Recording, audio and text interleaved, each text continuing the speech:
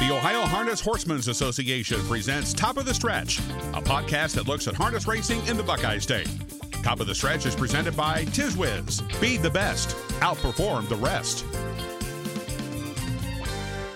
When only the best is good enough, horse owners look to Tiz Wiz Nutrition. Your horse is an individual with its own needs suitable for its lifestyle, whether it's racing or relaxing.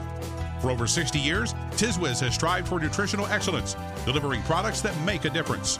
There is a nutritional reason for everything that is put into Tiz Wiz feed. Take your racing stable to another level with Tiz Wiz. See the complete line of Tiz Wiz feeds at tizwizfeeds.com. Tiz Wiz, feed the best, outperform the rest. With us today on Top of the Stretch, a gentleman who has 4 different licenses from the state of Ohio. A gentleman who oversees 12 county fairs in the state of Ohio, part of the Ohio Fair Racing Conference. We welcome to our broadcast today, Bill Peters. Glad to be here. Now, to start off with, there are several racing conferences, so to speak, in the state of Ohio. What are those various organizations? Great. Well, there are the Home Talent Colt Circuit, the Southern Valley Colt Circuit, and the Ohio Colt Racing Association. And then the one that I'm involved with is the Ohio Fair Racing Conference, which is the newest of all the 4 conferences. Now, the Ohio Fair Racing Conference got started, in 2014? That's correct. That was we actually got together in the fall of 2013 after the 2013 season, and the 8 fairs of the old Northwestern Ohio Colt Racing Association, the 5 fairs of the Buckeye Super Stakes Circuit, 3 of the fairs of the old Northern Circuit, and then one of the fairs from the Western Ohio Colt Racing Association was in our original group too. Are there any fairs in the state of Ohio that are not members of one of these 4 organizations? No, all 66 are. Delaware was the last one to join. Delaware County had been an independent until 2015. In 2015, they joined the Ohio Fair Racing Conference, and at that time, all 66 fairs have harness racing belong to a circuit. Now, the Ohio Colt Racing Association, 20 fairs, 15 from the Home Talent. We've got 10 in the Southern Valley Colt Circuit. Your Ohio Fair Racing Conference is the largest with 21 fairs, right? That is correct. We have the most fairs of any of the conferences.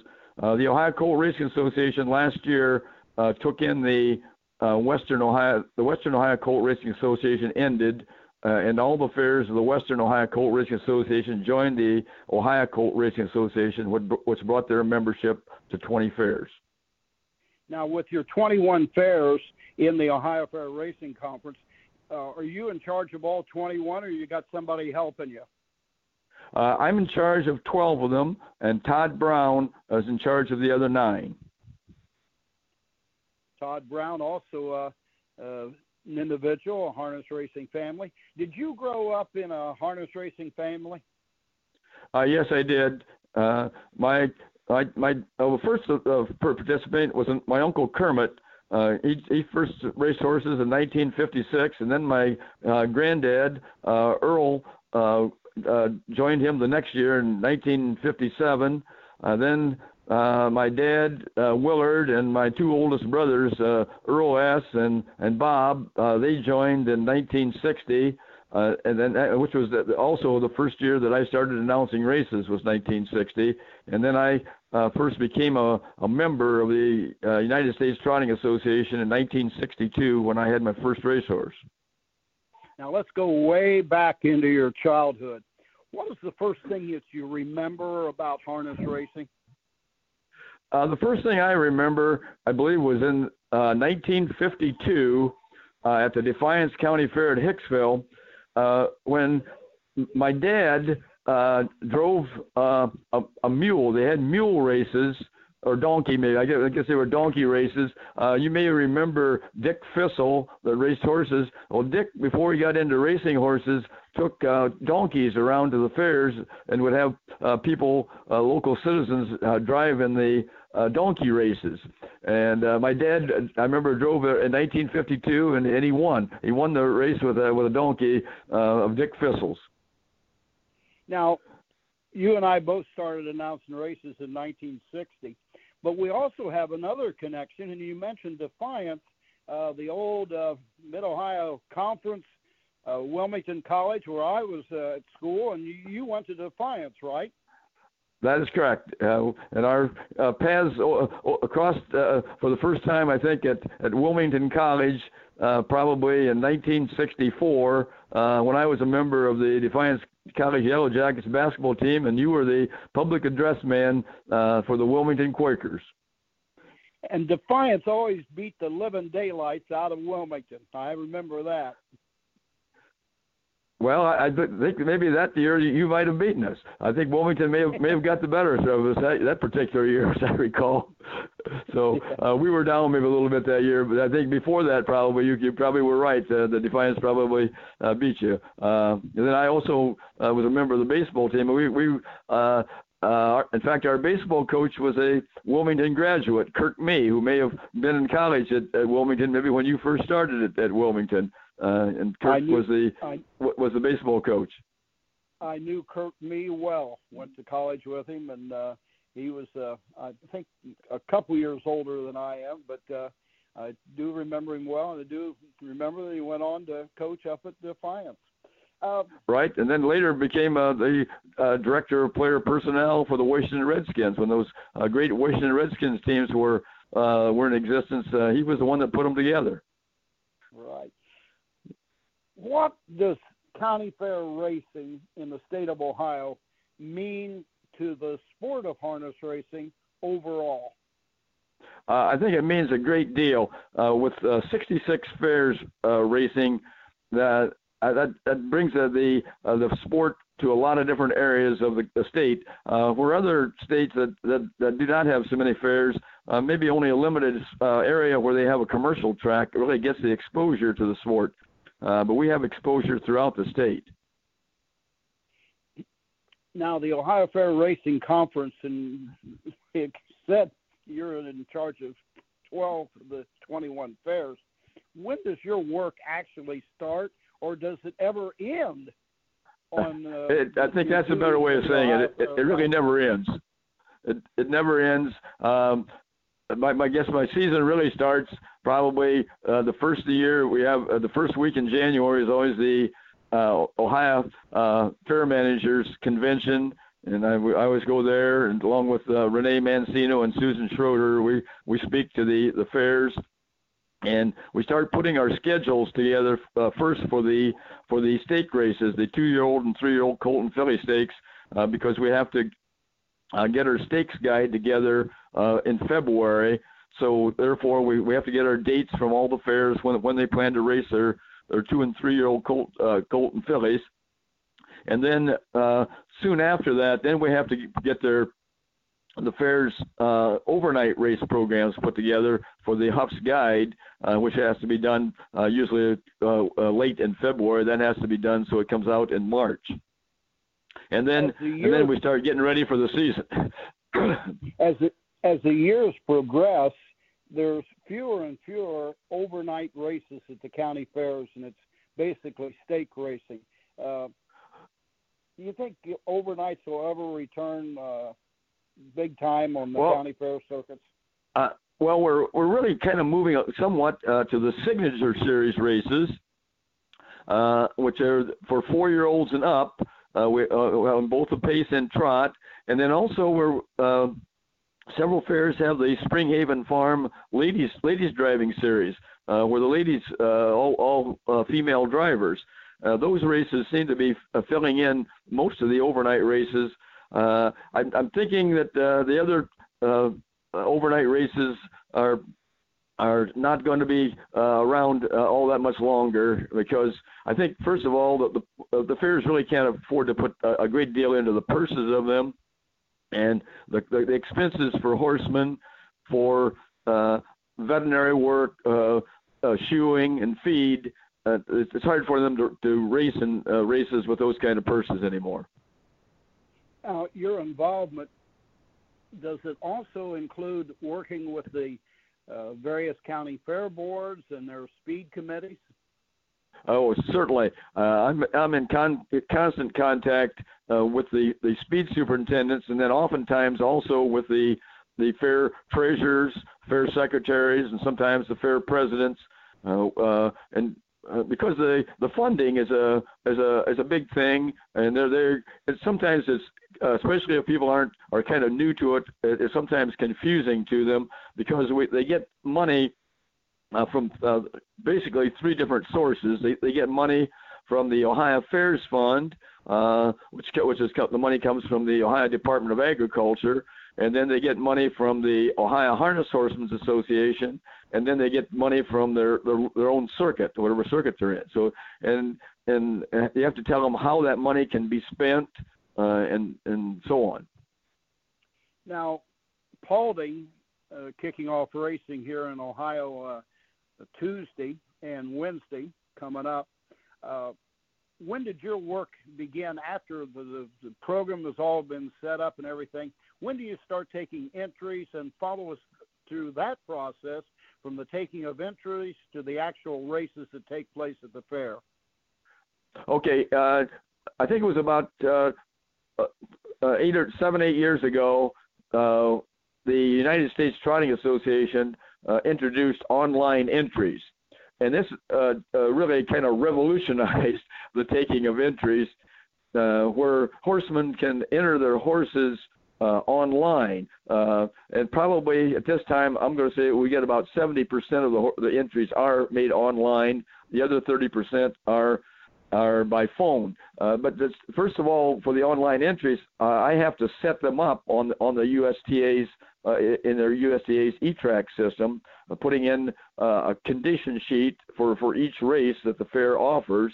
And then once that's, and I usually do that, a normal year, I do all of them in about the middle of May for all 12 fairs which I'm responsible for. But this year with the coronavirus, COVID-19, it brought, knowing that we're going to be have to make different adjustments this year, then I'm just doing them kind of one fair at a time, because to find out just what the fair is going to offer as far as races. Some of the fairs, as far as I know, all my fairs are going to race, but some of them are going to eliminate some of the overnight races from the program. So that's one. Before you can never have the online entries, they have to be set up in the E-Track system, and then the entries close for the races 3 days before the race. So like for Paulding's Tuesday night races, they will close on Saturday. And then for Wednesday's races, close on Sunday. And then the online entries, once the day of the entries close, you take those entries out that are on the online, and then you wait for the phone calls to become. Sometimes people call before that.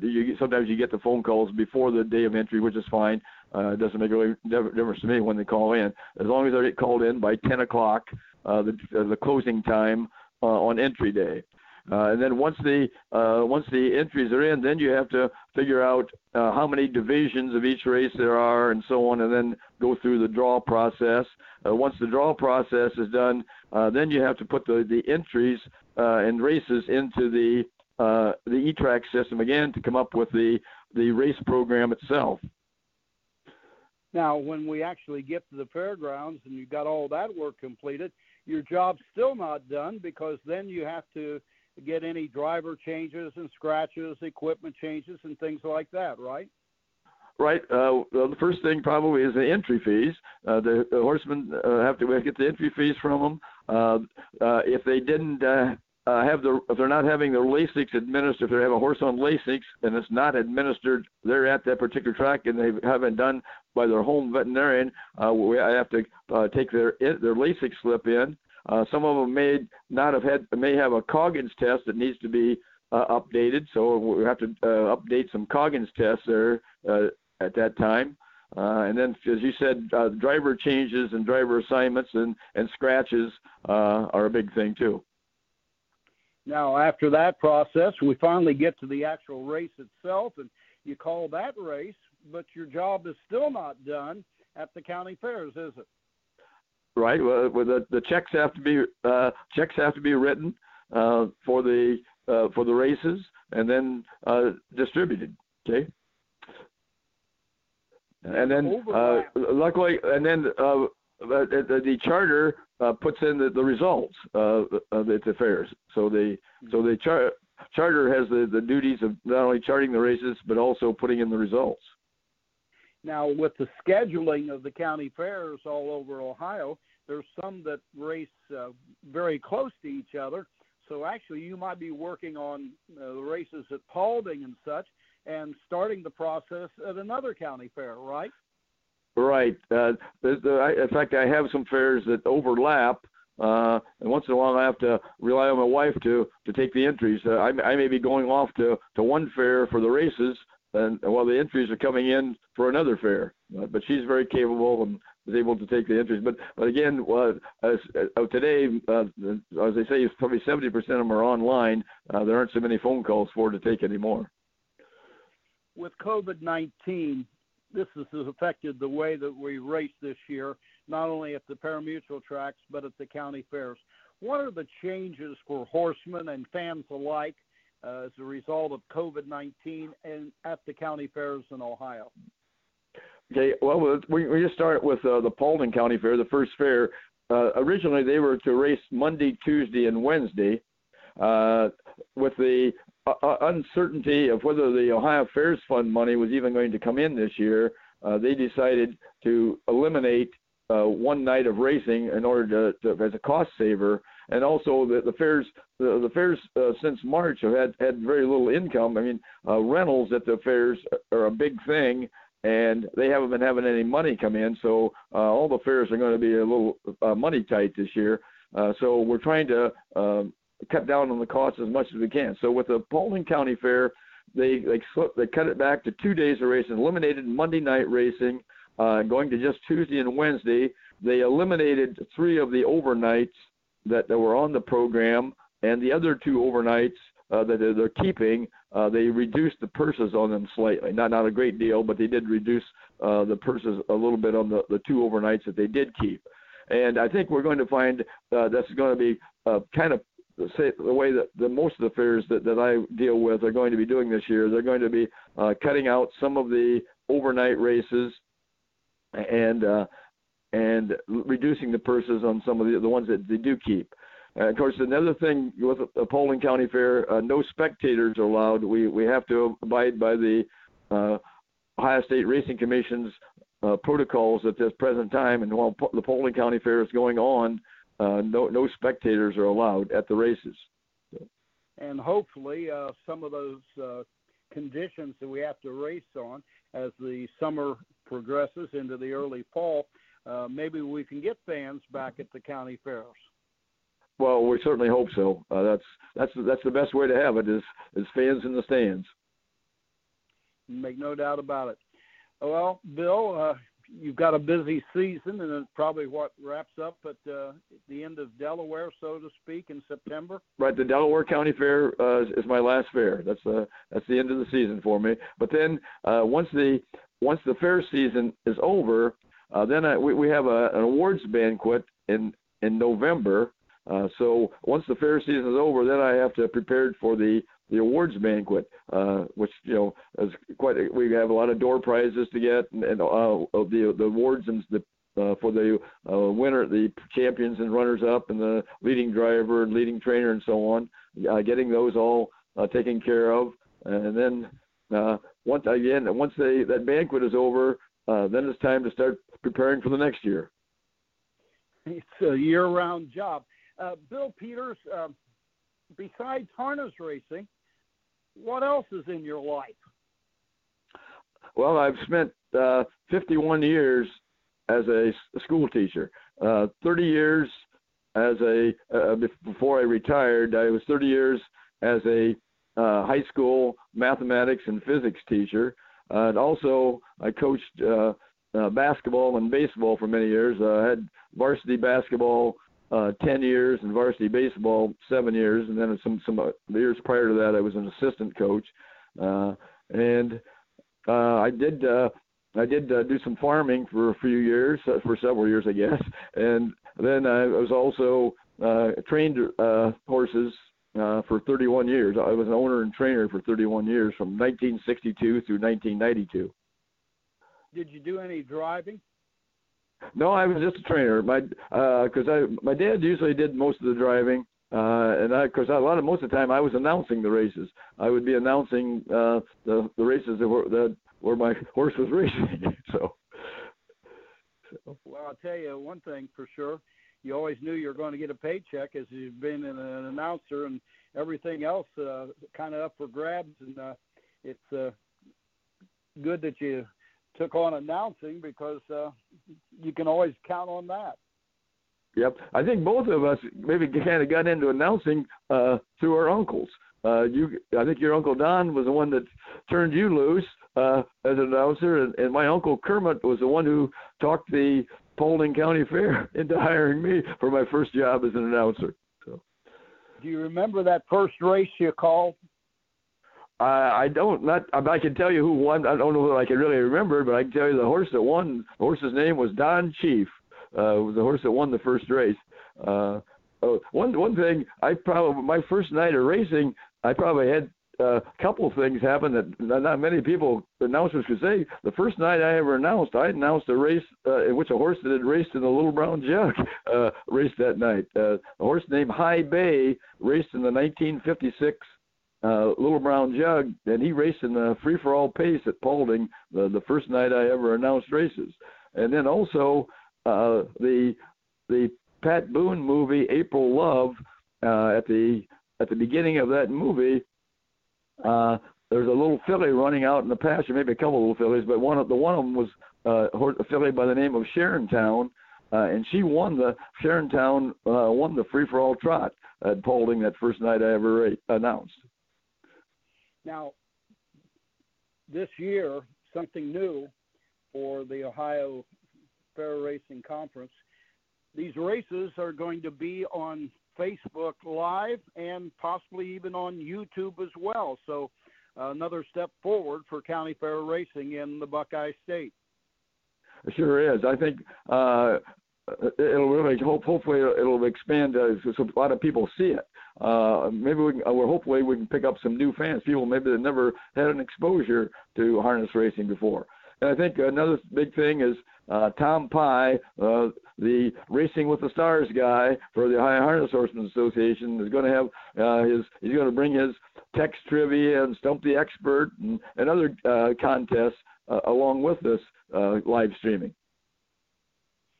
Well, Bill, good luck to you. Have fun, because working with harness racing is a good, fun experience for one and all. It's a family affair, and I know I look forward to it. You look forward to it. It's that fair racing season, and we wish you well in 2020.